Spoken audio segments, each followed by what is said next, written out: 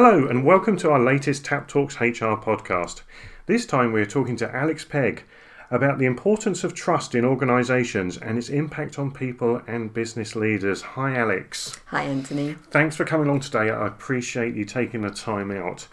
So trust is a massive subject. So why is this an increasingly interesting topic right now?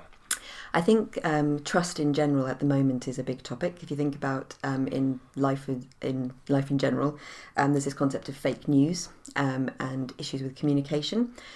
So within the workplace, it's very important that employees feel that they are trusted by their managers, and also that that the managers themselves are trustworthy, and that they are telling them the information that they need to know and that they should know. They're communicating successfully and creating a culture where employees feel that they can also feel trusted themselves. And that's interesting because straight away, right at the start, you're talking about managers creating this trust. What do you see as the role of managers in this? It's a critical part of a managerial and a leadership role within an organisation, the concept of trust within a team. It's an interesting topic both from a social perspective but also from a neuroscience perspective. So there's been a lot of information in the press over the last maybe sort of 5 to 10 years about this concept of neuroscience and how the brain works. And within the world of trust, leaders and managers understanding what the brain is actually doing when people are feeling trusted and when they are being trustworthy, understanding those concepts can be really critical to managers and leaders. So thinking about the kind of day-to-day trust environment, what kind of things would build trust in an organisation and what kind of things would erode it? There's actually a really great model by a gentleman called David Rock, and it's called the SCARF model, and there's quite a lot of information about it online. And he puts it into 5 categories: status, certainty, autonomy, relatedness, and fairness. And the idea being keeping all those 5 things in balance enables a manager to be a trustworthy manager, but also for employees to feel trusted as well. So talking about status, having people in the right role, feeling that they are trusted within their role and they're doing the job that they are given to do. The idea of certainty, so this goes back to this idea of fake news and communication. Are they certain? Are they sure that what is going on in the workplace is true? Do they feel that they understand the direction the company's going in and that their manager is sharing the right information with them? Obviously, the concept of autonomy, this isn't a new concept. People being able to feel that they can make their own decisions, they can be relied upon to solve problems, they can be trusted to work autonomously within their role.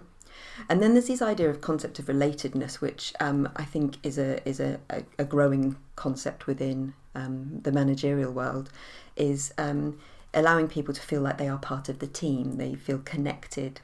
The concept of social connectedness is very, very important, not just living your social life at home and coming into work and doing a job and sitting at your desk, but feeling like you have a social environment in the office as well. And then obviously the concept of fairness. Are you being treated fairly? Do you feel like you are being treated equally and in the same way as other people? Obviously that comes down to some interesting topics at the moment around diversity and inclusion. Are you feeling fairly treated within the organisation? I think that's really interesting, and I've just been taking some notes while I've been sitting here listening to you. It's like, so certainty to me, that bit about direction is almost like the leader, the manager, doing that bit of storytelling to get people to understand where they fit in. Autonomy is what we've always said about delegate whole tasks, so people feel like they've got a start, middle and end to what they do.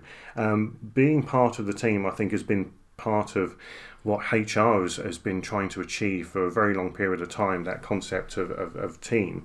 But also, as you rightly say, under fairness, the world of inclusivity, I think that's such a hot topic at the moment. So actually I can see how that model really fits quite well to where we are in 2018 compared to where it was when it was written, kind of thing. So that's interesting stuff. So moving on slightly, what do you think is the role of HR when we're talking about the topic of trust? Well, trust can actually be linked to productivity, and it is extremely important for us in the HR profession to focus on productivity of employees and increasing the productivity of the organisation through employee engagement. Now, thinking about what I just said about the SCARF model, that links very closely to engagement, having people feeling connected, feeling like they're treated fairly, autonomously, etc. And interestingly, back in 2014, Stephen Covey actually, his definition of trust was that it's actually a tax on everything we do within an organisation. So this concept of distrust taxes the organisation. So significant distrust, he believed, actually doubled the cost of doing business and tripled the time it takes to get things done. So from an HR perspective, what we can do is work with managers through learning and development, through coaching, to help them really understand this concept of trust, not just, the sort of very subjective, what does trust mean, but actually looking at how the brain works when trust is happening and what's physically happening to a human being when they feel distrusted or when they're feeling distrust towards another person. So that's quite interesting, isn't it? It's so actually by doing a lot of the things that we do in our leadership development and training, actually what we're doing is we're enabling a leader to come across as a trusted person because of all the things in the SCARF model, and actually that then causes higher motivation and higher engagement, which then leads to productivity. So I can see now why you wanted to talk about trust today, because actually trust is actually quite core and central to a leader's ability to have a high-performing team. Absolutely. And interestingly, as I said, the way HR can get involved in this is understanding the neuroscience of trust. So when somebody feels trusted in the SCARF model concept, they're actually releasing things called neurotransmitters and hormones into their bloodstream. And we think of these sort of neurotransmitters and hormones in terms of feeling happy or feeling motivated. So dopamine, a lot of people might might know what dopamine does to the system. But really understanding what the key neurotransmitters and the key hormones do within our body will help a manager to understand the impact that they are having on other people within their team and how to engender more of the positive responses than the negative responses. So, for instance, feelings of fairness and feelings of this relatedness or social connection actually releases the neurotransmitter oxytocin, which is what people call the happy hormone. It makes people feel loved or feel connected to others. But similarly, by creating a distrustful environment, what they're actually doing is creating generating the fight or flight response in people, so people feel stressed, and so by feeling stressed, they're releasing hormones such as adrenaline and cortisol into their system. So you can actually see by just describing some of the very basics of neuroscience to managers and enabling managers to understand what they're physically doing to people when they are either a trustworthy person or somebody that is not so trustworthy. So basically what you're saying is that feeling of distrust within an organisation can actually lead to people feeling stressed, which is squarely in the agenda of most health and well-being strategies these days in HR. So actually leaders not achieving that ability to have an environment of trust around them is having a direct impact on the work that other parts of HR are doing on health and well-being, perhaps. Absolutely. And you look into organisations these days, highly stressful organisations, there's often also a very highly distrustful organisation as well. The two do go hand in hand. There's also some research that shows countries that are higher in trust are also highest in productivity as well. So there are links between this concept of trust and fairness and productivity. There is actually direct links that you can see. Okay, I mean that's super interesting from my point of view, because I've had a background in leadership development and we've touched on trust before, but never as a continual theme through a whole course. But you can actually see how it's the central spine to actually the development of a leader. So thinking about this, how do you see this, what you know about trust and what the industry knows, how do you see this being used in the future for the benefit of business?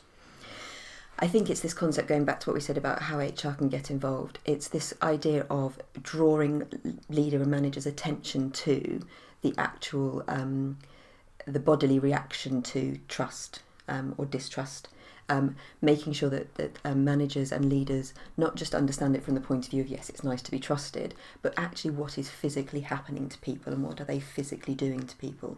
It's actually quite fascinating. There's been some very interesting research done that shows that people actually code physical pain and emotional pain in the same way, or psychological pain. So just like if somebody came up and kicked you in the shin, it hurts, and you remember that, and you think about that person as the person that came up and kicked you in the shin, and you code that memory in your mind, and you know next time that they come towards you, probably move away from them or distance yourself from them, or your trust there is very low. I'm moving my legs away right at this moment.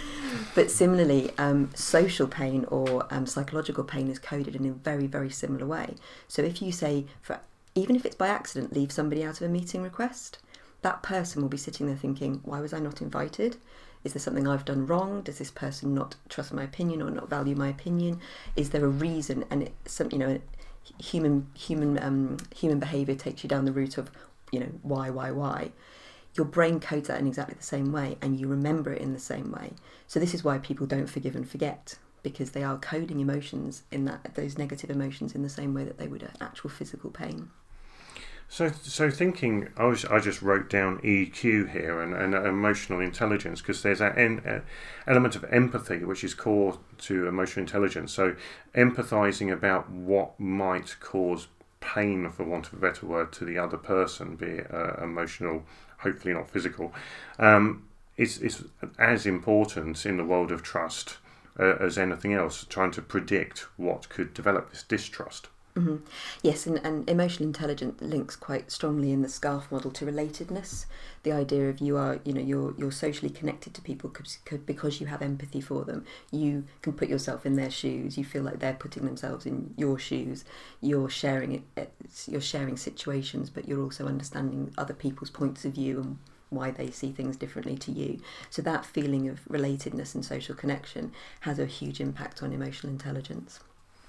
So that's interesting. So in all these TAP Talks HR podcasts, what I try and do is bring things back to what people can be doing right now in their businesses to help prepare for this new science that's emerging out and everything. So what can you think business leaders can be doing now around this subject of trust to help them prepare for the future and be better in this area? Well, as we said right at the start of the podcast, we're in a very distrustful world at the moment. People are feeling distrust in many ways towards many avenues: the news, politicians, the economy, etc. So managers understanding that there is a lot of distrust at the moment, just first and foremost understanding that, and understanding how that will impact the business that they work within and the environment that they create within their team, having that awareness now and that insight now into the impact of this building distrust within human beings at the moment. And then understanding, therefore, going, looking into the literature, reading about it. If their HR team aren't already doing it themselves, going to HR and saying, can we do some work around trust? Can we do some work around understanding the emotional intelligence and the impact on the organisation? So utilising the research that's out there in this new emerging world of neuroscience, and actually it's evidence-based, which previously concepts haven't been. Now it is evidence-based. So it's a real opportunity for HR as well to actually say, we have evidence that shows why things are happening the way they're happening, and if you do this, this will happen, and if you do this, this will happen. It adds more credibility to the concept, and it can actually prove the return on investment.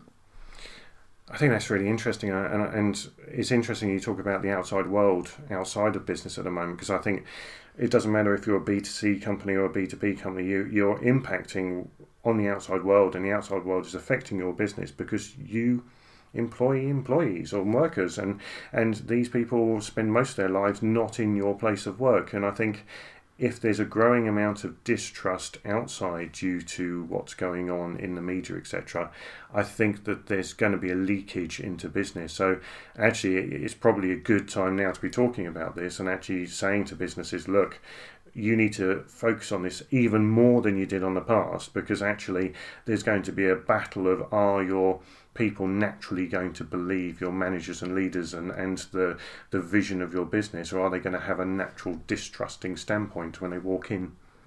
Absolutely, and this goes back to what I was saying about people coding the memory of social pain or psychological pain, with the world being a more distrustful place at the moment. Yes, people are coming to work with a different standpoint. They're coming to work because they're distrusting the media, they're distrusting politicians, they're distrusting what's going on in their social world.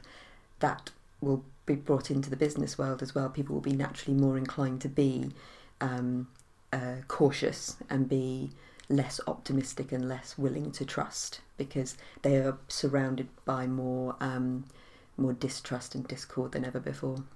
So really, in summary, what you're saying is we've got the opportunity, because there's a growing distrust outside of work, that if we can create an island of trust inside of work, it's a great opportunity to really enhancing engagement inside of businesses and showing this step change that when you come into work, you feel more part of the team, more included, because outside you might be feeling less included than you had done a few years ago. Yeah, absolutely. And I think it's also very interesting to note as well that when you are a trusting person, you are also seen by others to be more trustworthy. So there is actually a correlation between how you are as an individual and how others perceive you as well. Again, it's based in neuroscience and the way the neurotransmitters work within the brain. But if you are coming across as somebody who isn't trusting others, you also become a less trustworthy person, or appear to be a less trustworthy person to other people as well. So yes, if managers can not only put across an image of themselves that they are a trusting person, therefore they become more trustworthy, but they can also then create an environment, as you mentioned, sort of an island within work, where that people can feel safe and feel like, yes, I am trusted here, and therefore I can trust others as well. Okay, so there you go, everyone. That's why trust is really important in the workplace. Thank you very much, Alex, for coming along. I really have enjoyed our conversation. I cannot believe the time has flown as fast as it can. Thanks very much. Thanks for coming along. Thank you very much, Anthony. And remember, everyone, thank you for listening. If you have any feedback on this or any of our other podcasts, please do share it with us. Make sure you subscribe to the podcast, and please give us some feedback. That's Tap Talks HR for now. Thank you. Goodbye. Speak to you soon.